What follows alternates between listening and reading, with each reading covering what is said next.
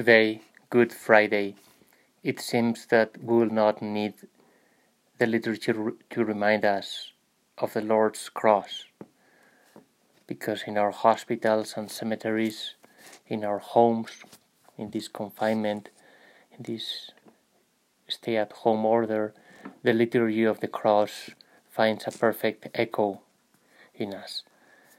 In this time of insecurity, anxiety, we can focus on a thought of the theologian Romano Guardini in order to understand the cross.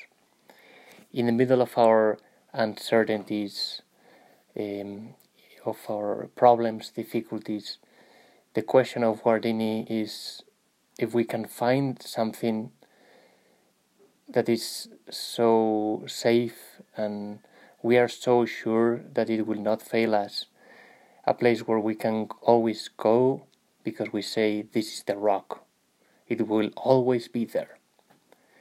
And Guardini discusses several possibilities, right? What is the rock? Money or different options, but the most obvious for us seems to be the love of God. Indeed, if God is love, if we put His love as our foundation, we know that His love will always be there. He can always welcome us. We can turn to Him and find support. But Guardini goes further and asks, is it so easy? What do we say when we say that God is love? The love of God is a mysterious love because it's the love of the Creator, and the Bible says that God is a devouring fire. So the love of God is fire because He cannot tolerate any lack of love. His love is not a soft love, the love of grandpa, but a great love, and therefore demanding like a fire. If we only say that God is love, says Guardini, we still do not know what does this love mean.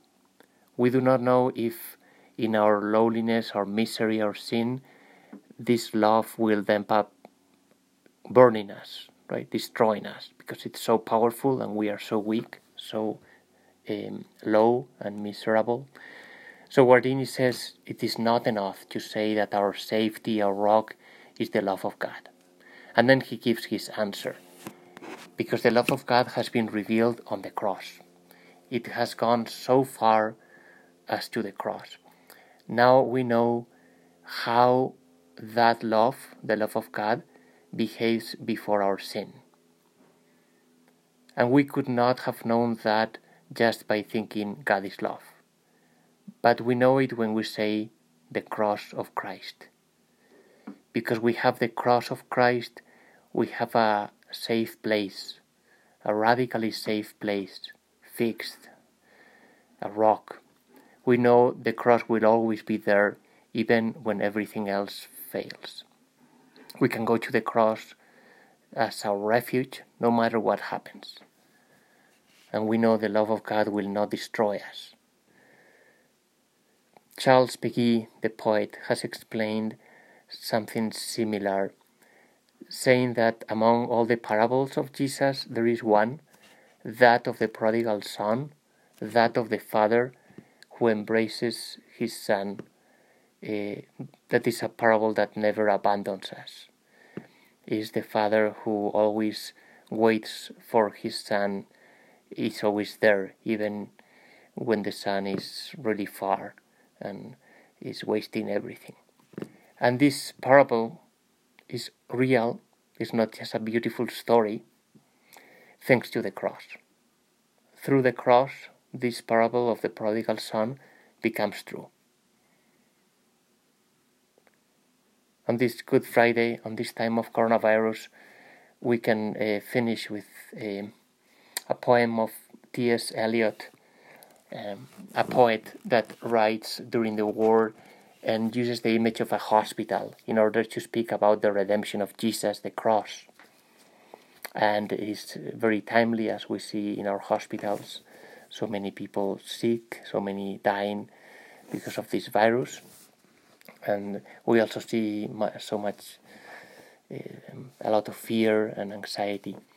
Eliot says that Jesus is in the hospital like a wounded surgeon.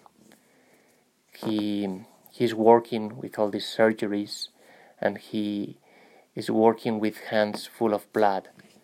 His hands are wounded by the nails of the cross, but his hands are the hands of a surgeon, a wonderful physician that is able to reach the secret place of our heart where vice and sin are hurting us, destroying us. And along with Christ, the wounded surgeon, the church is the dying nurse whose job is not to please, but to remember Adam's fault. Eliot says our cure needs to go through the disease.